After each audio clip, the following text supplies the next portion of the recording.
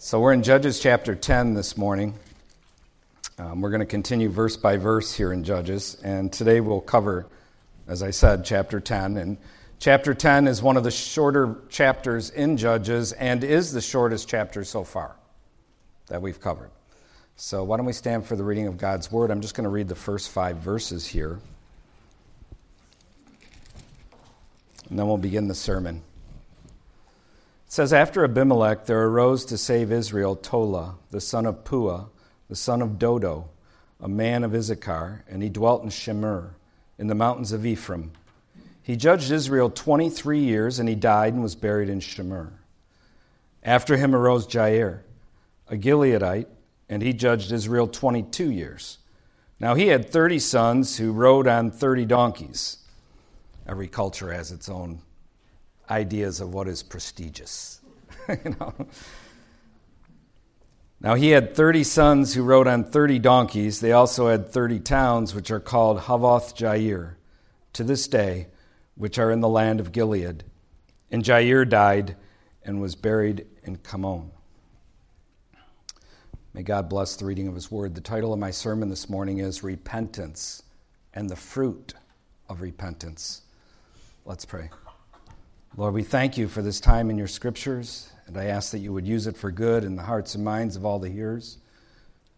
Lord, help us to understand your ways and your thoughts better, that we might be more useful tools in your hands here in the earth with the time you've allotted us. Be glorified here, I pray, O Lord, in the preaching of your word. Use it for good in your saints. And we ask these things in Jesus' name. Amen. Could be seated.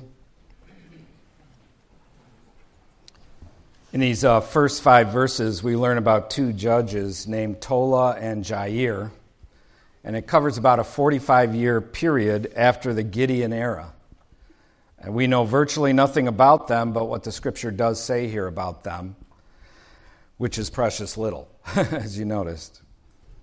So it says in verse 6, then the children of Israel again did evil in the sight of the Lord and served the Baals and the Ashereths, the gods of Syria, the gods of Sidon, the gods of Moab, the gods of the people of Ammon, and the gods of the Philistines, and they forsook the Lord and did not serve him.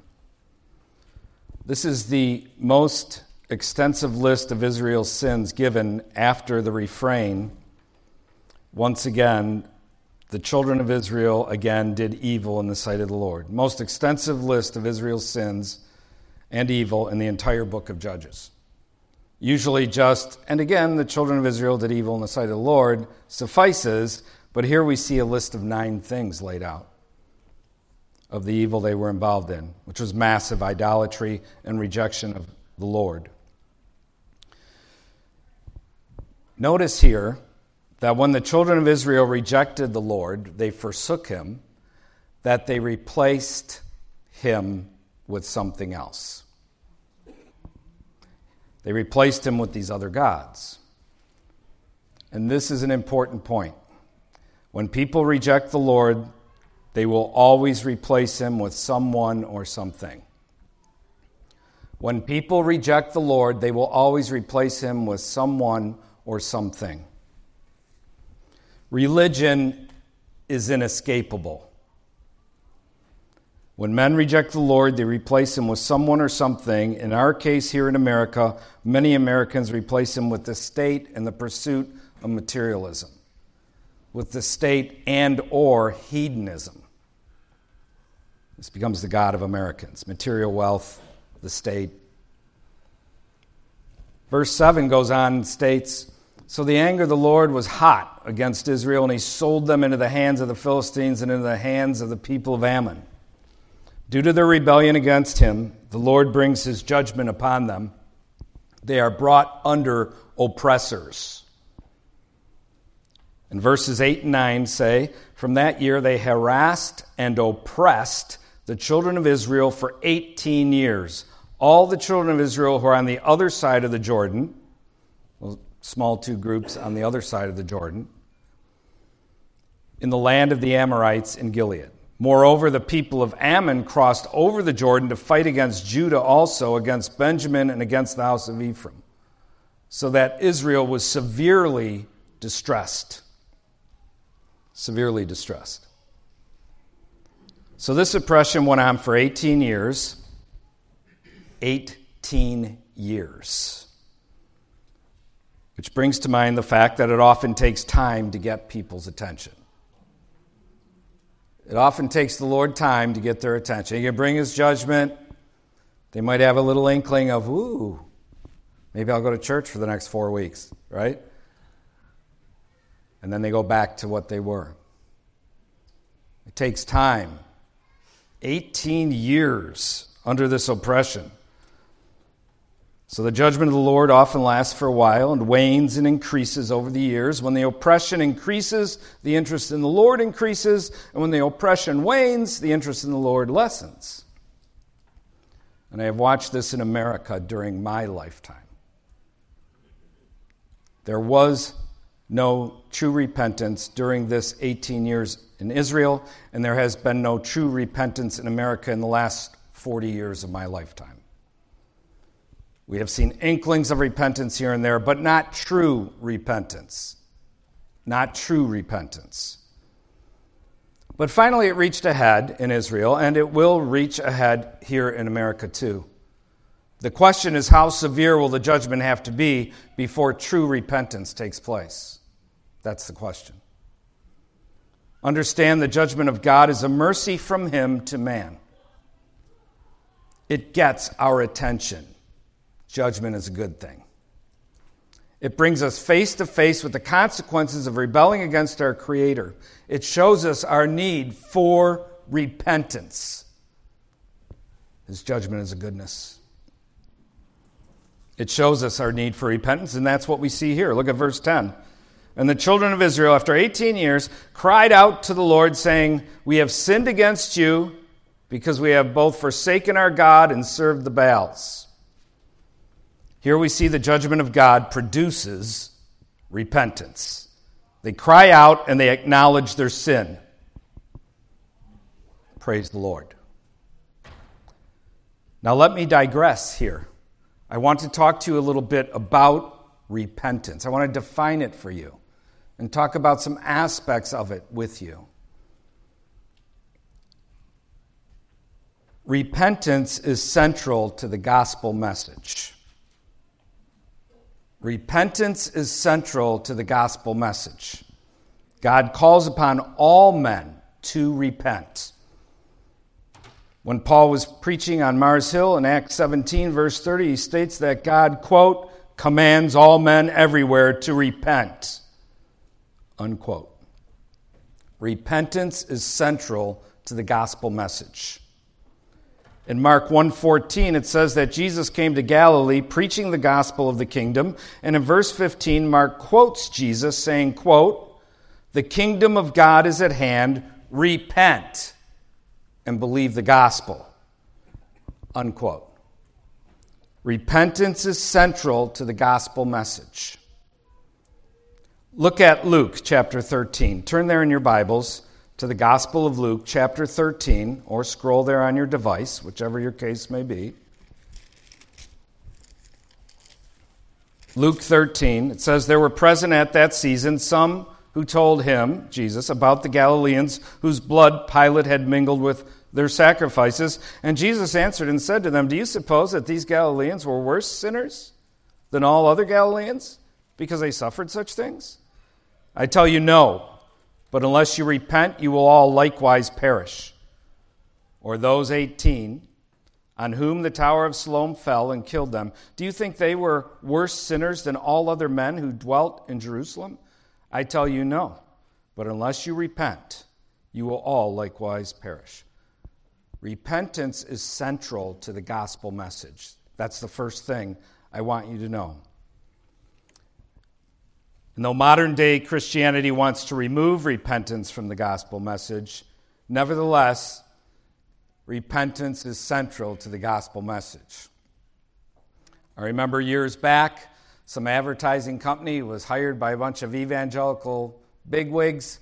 They spent $500,000 on how to figure out how to best present the gospel message. They wanted to put up billboards that said, "Repent and believe."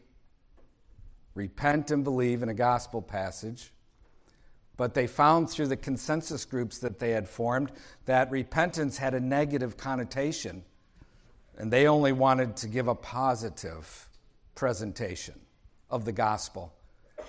And they spent many months, 6 months, hundreds of thousands of dollars, and came to the conclusion there was no word that was positive to replace repent with. So they just went with believe. Though American Christianity wants to remove repentance from the gospel message, it is central to the gospel message. What is repentance? What does it mean to repent? The Greek word used has the denotation of to make a change of principle and practice, a change of mode and of thought, to turn around or turn from. That is the denotation. It carries with it the biblical connotation that we must be willing to give up all our ways and all our thinking and willing to submit ourselves to all of God's ways and all of God's thinking as revealed in Scripture. To give up all our motivations, all our desires, all our character, everything that is unlike Him in our lives. That's repentance. That's what it means to repent. We are to be conformed to the image of Christ, as Paul says in Romans 8:29, quote, "For whom he foreknew, he also predestined to be conformed to the image of his Son." Amen? That's repentance. And understand, repentance is not a once-in-a-lifetime event. Turn with me to 2 Corinthians chapter 3, the book of 2 Corinthians chapter 3, and look what the Scripture says there. 2 Corinthians chapter 3, verses 17 and 18. Paul is comparing the old covenant to the new. And he says in verse 17, "Now the Lord is the Spirit. And where the Spirit of the Lord is, there is liberty. But we all, with unveiled face, beholding as in a mirror the glory of the Lord, are being transformed in the same image from glory to glory, just as by the Spirit of the Lord." We are becoming Christ-like in our character throughout our life. We go from glory to glory throughout our life. In other words, when we're first saved, we can only see so much of our life that is really unlike Him. But as we continue in His Word and in His ways, we see other areas of our life that have not been submitted to Him. And so we have to repent of them. And then as we continue on, we see another layer. We go from glory to glory, as it says here, being transformed in the same image from glory to glory, just as by the Spirit of the Lord. Glory is talking about character, the character of the Lord. We become more Christ-like. It's like standing on the edge of the beach down here in downtown Milwaukee area and looking out at Lake Michigan. You can only see water to the horizon, right? So it's like traveling out to that point where you could see in a boat, making it there, and then looking out and seeing more. And you move to the next spot. And it's really like an ocean, because you can get across the Lake Michigan. Yeah, it's more like an ocean. It's like you go from glory to glory. You see what's unlike Christ. You continue to walk with Him. You reach that point. You make that part of your life, part of your character. Amen? And it's a lifetime process because we're people. We're people. So, repentance is not a once-in-a-lifetime event. Jesus said in Luke 9:23, quote, "If anyone desires to come after me, let him deny himself and take up his cross daily and follow me," unquote. Amen? Repentance is not a once-in-a-lifetime event. It's something that takes place in the life of a believer again and again and again. And listen to me now. And this is important. Listen to me now. This is important. The extent to which we repent will determine the extent to which His kingdom is formed in our lives. The extent to which we repent will determine the extent to which his kingdom is formed in our lives. The extent to which he rules our lives.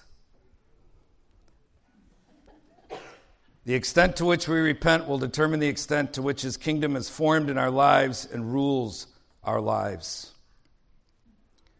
Repentance involves allowing God to govern our lives. Note that. Repentance involves allowing God to govern our lives. Allowing God to rule our lives. We must submit ourselves to his law, to his word, and to his gospel. As Jesus said, quote, "Man shall not live by bread alone, but by every word of God," unquote. We are to be governed by God. And there's three elements in our being governed by God. One is simply our willingness to submit to God. Secondly, the Holy Spirit is the agent who enables us to live in obedience to God. You cannot live for God without God. You can't. His Spirit resides within us. He is the vine. We are the branches. That's why the scriptures say that we do what we do as Christian people by, with, in, and through Jesus. Amen? It's a prepositional faith. We are utterly dependent upon him for living in obedience to him. And number three, when it comes to the third element of being governed by God, is that God uses his law and word to legislate to us how we are to be governed. He uses his law and word to legislate to us how we are to be governed. His law and word is objective truth. They reveal his character, his thinking, his ways. Amen? I've met some people, well, the Spirit just shows me what's right and what's wrong. And there's been some really messed up stuff that the Spirit has shown some people, during my 40 years plus of Christianity. No, we need objective truth. His word is objective truth. His law and word legislates to us how we are to be governed. So we are defining and speaking of true repentance here. Not some catharsis that pawns itself off as repentance and quote-unquote revival. And this appears to have been the case with the Israelites here as the narrative goes on. They seem to have embraced true repentance. And why do I think this? Because as we continue on in this narrative, we see something. We see fruits of repentance. That's why I think true repentance is taking place here. True repentance translates into true outward action. It's not just all this little cosmic stuff going on inside your little narcissistic world. Correct? Look at verses 11 through 14. Go back to Judges.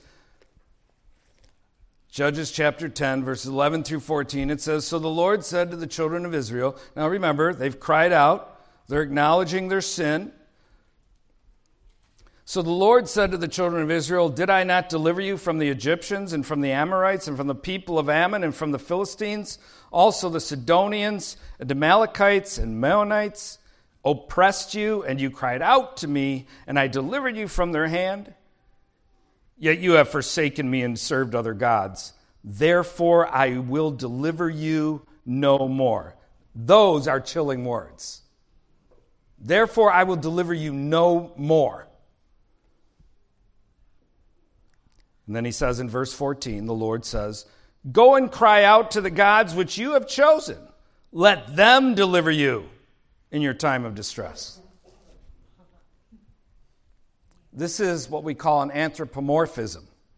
The Lord is using human emotions to communicate his displeasure with their sin and rebellion, as well as their phoniness, unfaithfulness, and repeated idolatry. Using human emotions to communicate his displeasure with it all, of what they've done, what they've been. The Lord is going to allow the judgment to continue. And the question is, will they serve him even while the judgment continues? Will they display faithfulness to him, true repentance? Only time will tell. And the Lord allows the judgment to continue to see. Will they live faithful to him in the midst of it? And what do we see? Look at verse 15. And the children of Israel said to the Lord, "We have sinned. Do to us whatever seems best to you. Only deliver us this day, we pray." So they put away the foreign gods from among them and served the Lord. What do we see? We see fruits of repentance, a change in behavior. Amen. Modern day Christianity, the Christianity of the West, views repentance as all inward. It is very narcissistic, all inward, focused on self, cosmic. But true repentance is not just inward, it is seen in the outward. It is seen in outward actions. These are fruits of repentance, a change of behavior. Repentance is not just wailing and crying and making promises in a church building or prayer service. It is not just some catharsis. That isn't what repentance is. True repentance brings forth fruit, evident change of action, evident change of thinking, a change in one's previous usual course. A change in one's previous usual course. Remember the definition? To make a change of principle and practice. A change of mode. To turn around or turn from. Look what Paul says in Acts chapter 26. Turn there. The book of Acts, chapter 26. And we're going to begin in verse 15. The book of Acts 26, starting in verse 15, Paul is reiterating to King Agrippa the story of his conversion. He says in verse 15, "So I said, 'Who are you, Lord?' And he said, 'I am Jesus, whom you are persecuting.' Verse 16, 'But rise and stand on your feet, for I have appeared to you for this purpose, to make you a minister and a witness, both of the things which you have seen and of the things which I will yet reveal to you. I will deliver you from the Jewish people as well as from the Gentiles, to whom I now send you, to open their eyes, in order to turn them from darkness to light, and from the power of Satan to God, that they may receive forgiveness of sins and an inheritance among those who are sanctified by faith in me. Therefore, King Agrippa,'" this is Paul now speaking after quoting Christ, speaking to him, "Therefore, King Agrippa, I was not disobedient to the heavenly vision, but declared first to those in Damascus and in Jerusalem, and throughout all the region of Judea, and then to the Gentiles, that they should repent, turn to God, and do works befitting repentance." Amen? True repentance always results in fruits of repentance. A change of thinking, a change of character, a change of behavior. Always. Amen? Look at Matthew chapter 3, verses 7 through 10. Remember Matthew chapter 3, verses 7 through 10. Remember John the Baptist? What he said to those who came out to see what he was all about? It says in verse 7 of Matthew 3, "But when he saw many of the Pharisees and Sadducees coming to his baptism, he said to them, 'Brood of vipers, who warned you to flee from the wrath to come?'" So he obviously had not read Carnegie's book on how to win friends and influence people. He's totally messing up the evangelical paradigm for evangelism here. "Brood of vipers, who warned you to flee from the wrath to come?" And then he says in verse 8, "Therefore bear fruits worthy of repentance." Amen. True repentance results in an outward change in someone's life. It results in different thinking, different character, different behavior, different actions. Amen. In Philippians 1:11, you can mark it in your notes, Paul says we are, quote, filled with the fruits of righteousness which are by Jesus Christ to the glory and praise of God. Amen. Turn with me to Luke chapter 19. Here's a concrete story of the fruits of repentance in a man's life who comes into contact with our Lord, Jesus Christ. Luke chapter 19, verse 1, it says, Then Jesus entered and passed through Jericho. Now behold, there was a man named Zacchaeus. No one in America names their kid Zacchaeus for some reason. But here we have a guy named Zacchaeus, and he's about to have a remarkable change in his life. Now behold, there was a man named Zacchaeus who was a chief tax collector, and he was rich. And he sought to see who Jesus was, but could not because of the crowd, for he was of short stature. So he ran ahead and climbed up into a sycamore tree to see Jesus, for Jesus was going to pass that way. And when Jesus came to the place, he looked up and saw him and said to him, Zacchaeus, make haste and come down, for today I must stay at your house. The Lord knew he was up there, looks up at him, calls him out by name, and tells him he's going to go dine at his place, right? So Zacchaeus made haste and came down and received him joyfully. And when they saw it, they all complained, saying, He has gone to be a guest with a man who is a sinner. Then Zacchaeus stood and said to the Lord, Look, Lord, I give half of my goods to the poor, and if I have taken anything from anyone by false accusation, I restore fourfold. And look at Christ's response. And Jesus said to him, Today salvation has come to this house, because he also is a son of Abraham. For the Son of Man has come to seek and to save that which was lost. Notice when he met Jesus, his repentance resulted in outward change of behavior, outward actions. I give half of my goods to the poor. If I've taken anything from anyone by false accusation, I can assure you he did, he's going to give back fourfold. Amen? True repentance. I remember after I came to Christ, I didn't know a lot of people I had robbed, but I did know some of them, and I went back to every house that I could, every store that I could, repented before them, and told them I would make it right monetarily for what I did. You talk about opportunity to talk to people about Jesus Christ? Massive, massive stuff. I tell you many stories about that.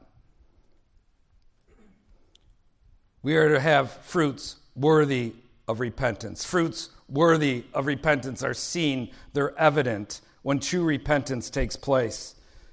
And here we see the Israelites showing fruits of repentance.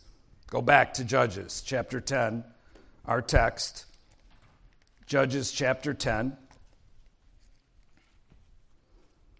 Here we see fruits of repentance. Verse 15, And the children of Israel said to the Lord, We have sinned. Do to us whatever seems best to you. Only deliver us this day, we pray. So they put away the foreign gods from among them and served the Lord. Amen? Just like Nineveh was told God's judgment was sure, and they still repented, so here, though the Israelites were told God would never deliver them again, they still repented. And they showed fruits of repentance. They put away their false gods and served the Lord. And I tell you, brothers and sisters, we must see repentance in America. We must see repentance in America. And notice when God sees that kind of repentance, what happens? Regardless of what may happen in the days ahead, we must repent. We must see repentance. We must call men and the governments of men to repentance. Amen? And live true to the Lord. And in the midst of that, look what happens. The end of verse 16, and his soul, talking about God, his soul could no longer endure the misery of Israel. We don't know how long they continued faithful to him under that judgment. But at some point, God said, there's been a change. There's been true repentance. It grieves me to see this people oppressed any longer. And so at this point, he begins the action of delivering them from the oppressors. And remember, this is always the first part, right? His judgment is always the first part. Always. When men are in rebellion to him, when nations spit in his face and upon his law and word, repentance must come first. Judgment brings repentance. God is going to deliver his people. Think of that. After he said, I'll never deliver you again, God is going to deliver his people. That should make us weep. That should make our hearts break when we think of the goodness of our Lord, his mercy, his graciousness that we sang about today. Think how perverse our nation is. Think of our own lives. Think of those around us. And yet in the midst of it all, God shows his mercy, his graciousness. Amen. He's going to deliver these people because they've turned and they've beseeched him and they've shown it by the fruit that is in their lives. We should weep because we see a merciful God, and when you see your sins for what they are, you know just how great his mercy is. And when you see the sins of this nation, the degradation and evil of this nation, spitting in his face with their evil laws, policies, and court opinions, we must weep. And we must repent and long for repentance and call all men and all governments of men in our nation to repent. And then look what it says in our narrative. Verses 17 and 18, then the people of Ammon gathered together and encamped in Gilead, and the children of Israel assembled together and encamped in Mizpah. And the people, the leaders of Gilead, said to one another, who is the man who will begin the fight against the people of Ammon? He shall be head over all the inhabitants of Gilead. Who will lead the fight, right? Who will start the fight? That's what it says. And who will lead? There are tyrants on the land, and they are to be defeated.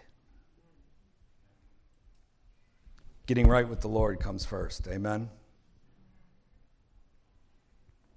Remember how I ended last week's sermon? I quoted John of Salisbury from his magnum opus, Polycraticus.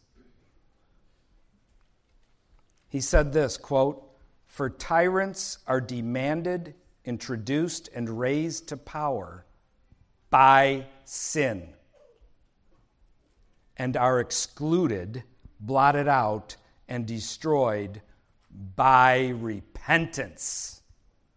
Amen. And it's absolutely true. And that's why the tyrants are here in America, thriving. Because of our sins, they are thriving. We finished the book of Genesis in family worship at our home this past week, and we started a new book, the Book of Lamentations. One of those books that most people hardly ever read. You know, I've met people before. I've read every book in the Bible, but Lamentations. It's like Lamentations. Lamentations is an awesome, interesting book. Turn with me there to chapter 1 of the book of Lamentations. It's right after Jeremiah. Remember, Jeremiah was the weeping prophet.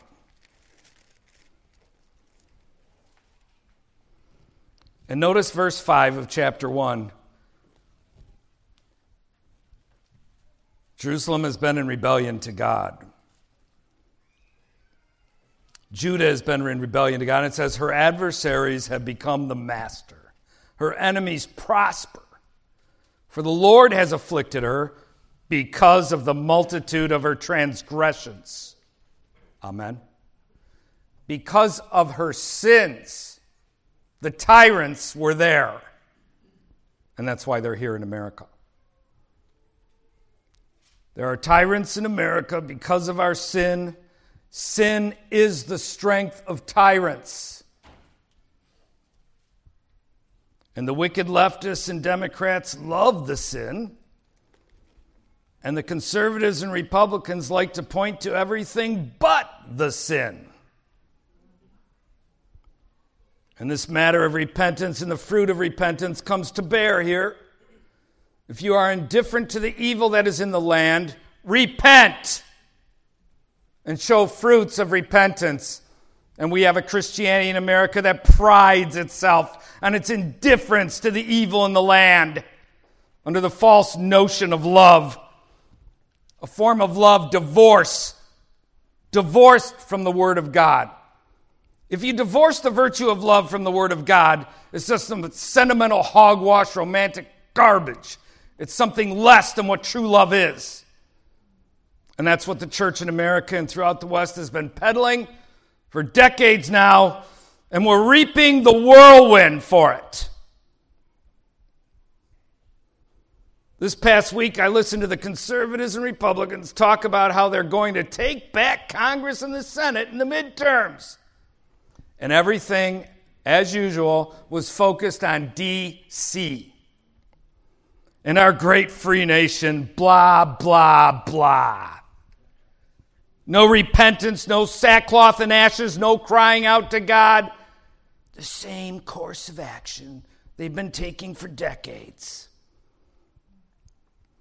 And all their focus had nothing to do with our nation's great problem, the problem of sin, and the problem of making sin law and public policy and issued court opinions. Nothing about that. And that should make us weep. It should break our hearts. It's this bad now and they still don't get it? His judgment must grow in its fierceness to get the attention of those in rebellion against him.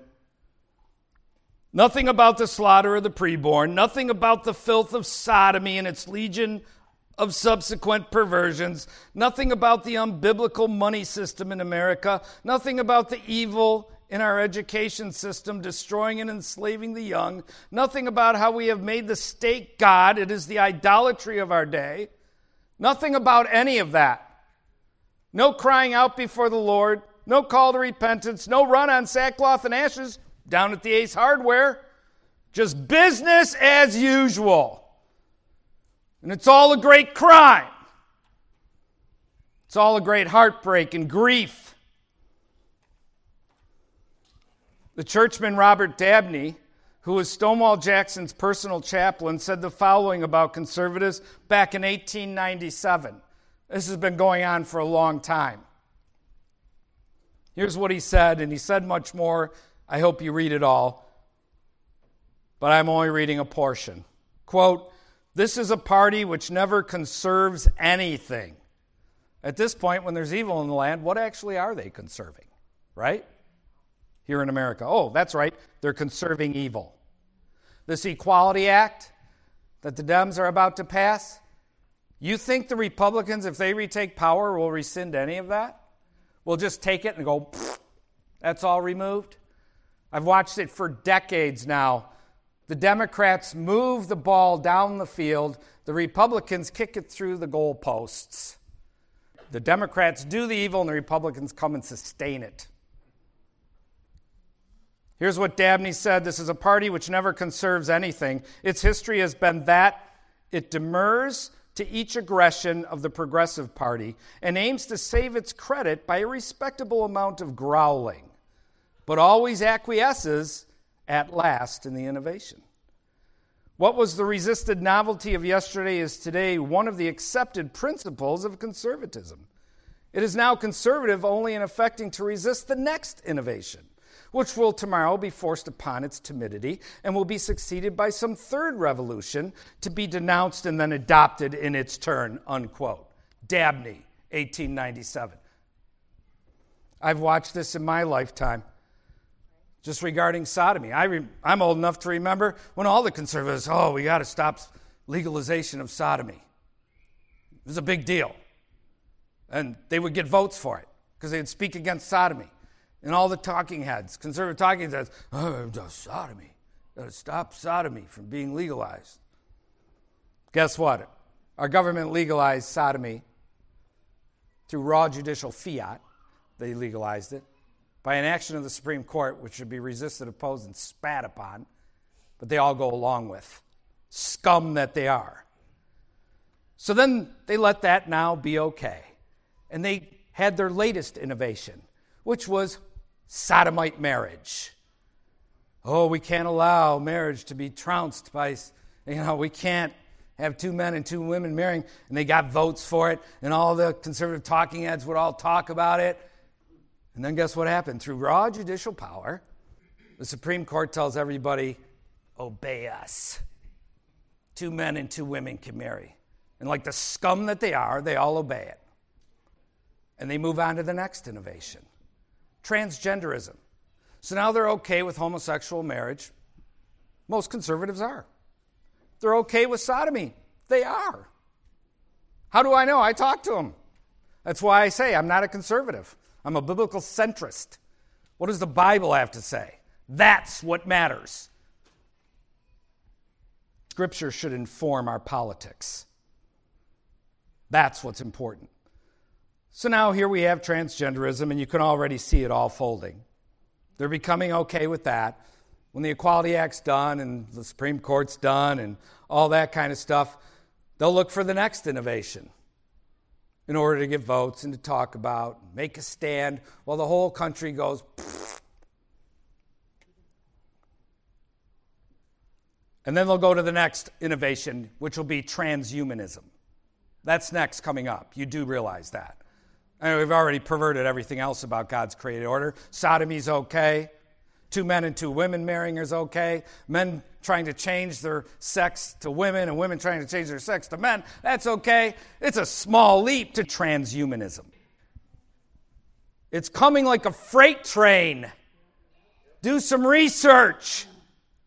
And it's just a small step, and they'll accommodate themselves to that too. This is why it's important for us to be Christian men and women. We're the only ones holding true to Him. The conservatives aren't your friends. The Republicans aren't your friends. There might be some Republicans and conservatives that think like you and are your friends, but as a group, they are not. And your duty is to be faithful to Christ, not to a party, not to a groupthink. To Christ. And we're the only ones who have the bravery to say what needs to be said because of our love for Christ. But unfortunately, the churchmen in this country have made the Christians into little whores. They're whores, and they've made their people into little whores. So that they don't say what needs to be said. And that should all break our hearts. So the conservatives and Republicans talk about how they're going to take back Congress and the Senate in the midterms, and everything is focused on D.C. This is the hamster wheel to nowhere they want you on. This is the hamster wheel they and the liberals have had Americans on for decades. Always looking to D.C.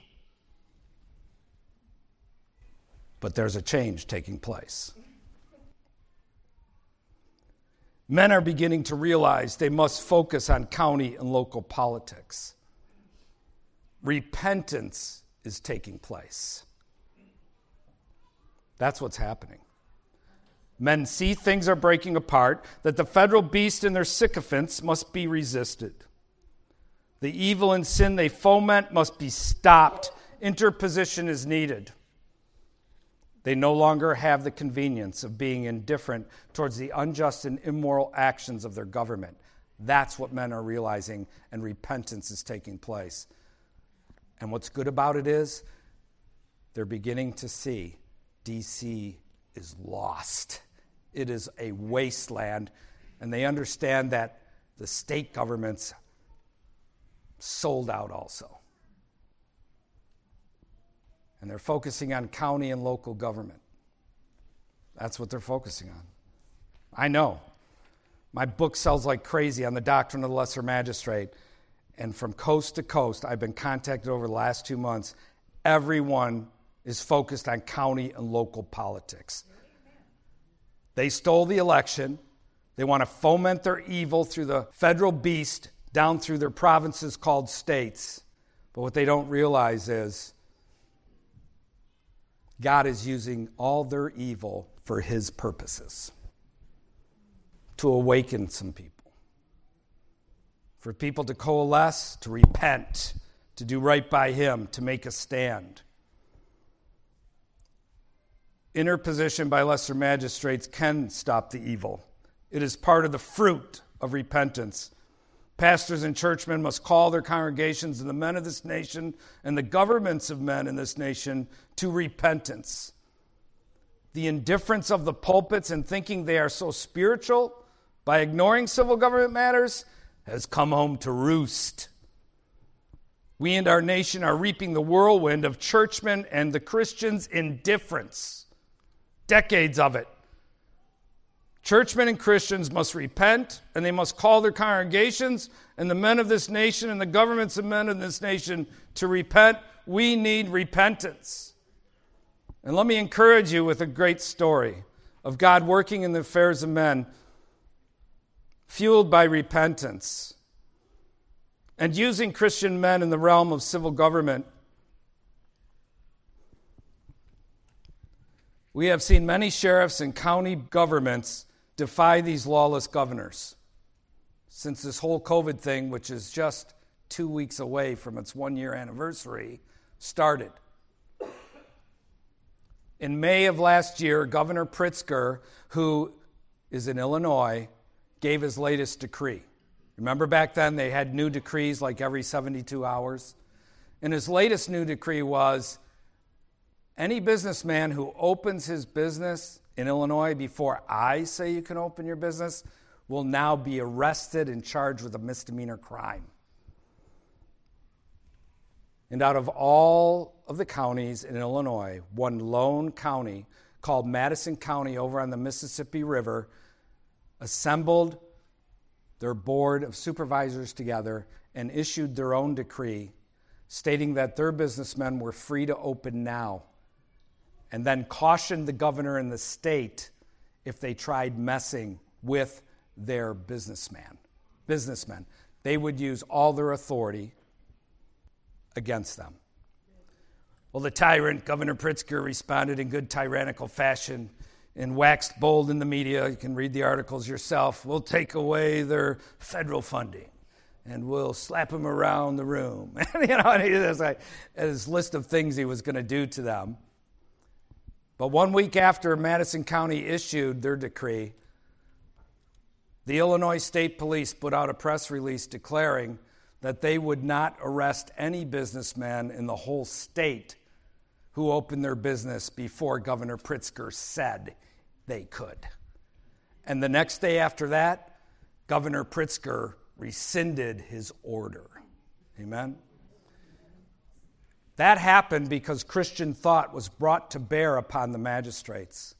I told that story for 5 months before someone told me they had given my book to the head of the county board there in Madison County, and it lit him on fire.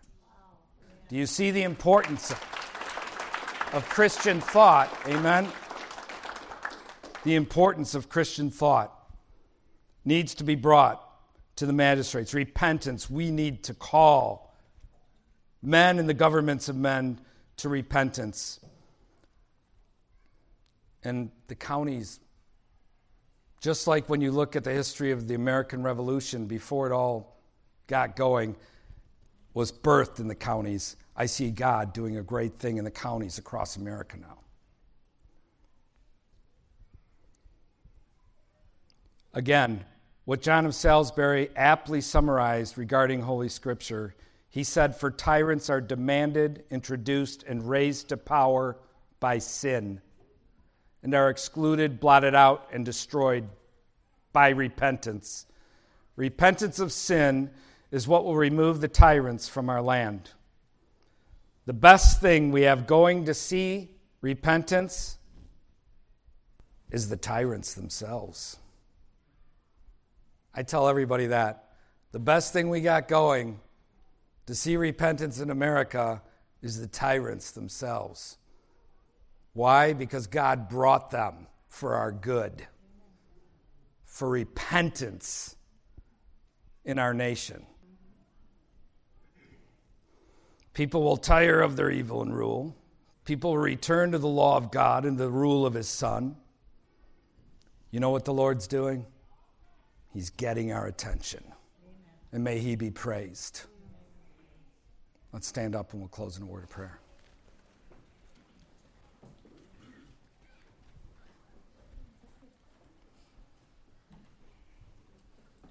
Hallelujah, Father. Lord, we give praise and honor unto you. And Lord, our hearts do break before you. We are full of weepings within our heart. Oh God, a nation in rebellion, the evil that's done here. Oh God. Lord, we just ask and pray, oh Lord, that you would grant repentance to our nation. And we as your instruments in the earth would declare the need for repentance to the men of this nation and to the governments of men in this nation, O Lord. Lord, I ask and pray that we would not just talk about it in theory, do it. Lord, I thank you for the 2 county magistrates I met with yesterday. A 20-minute meeting turning into 2.5 hours. Lord, I give praise to you that men who fear you and love you are in office. I thank you that they need to hear what your word and law has to say regarding good governance. And Lord, we thank you and praise you for your goodness to us in our homes, in the midst of all this chaos. We thank you, oh God, that in the midst of all this insanity, we're able to gather here in this room, unmasked, sitting next to each other, shaking hands, hugging, having sweet Christian fellowship with each other, O Lord. We thank you for that, O God. And we do not take that for granted. Lord, we just ask and pray that your blessing would be upon each home here, that each individual would have a heart hungry for you, and that you would be honored and worshiped in each home this coming week, that the men of this congregation would be, that they would do right, O God, in their duty as priests to their home, and open your word to their wives and to their children, and talk about the things of you. Lord, we thank you and praise you for your goodness to us. And there's so much more we could say, so much more we could petition you over, O Lord. Do a work in our hearts and do a work in our minds, I pray. Lord, we look to you to govern our lives. And we thank you that you've preserved your word down through the ages so we can know your ways and your thoughts. We thank you that your Holy Spirit is in us, enabling us to live as your people. May we submit our lives to you, that you might be glorified in the earth. And I ask these things in Jesus' name. Amen.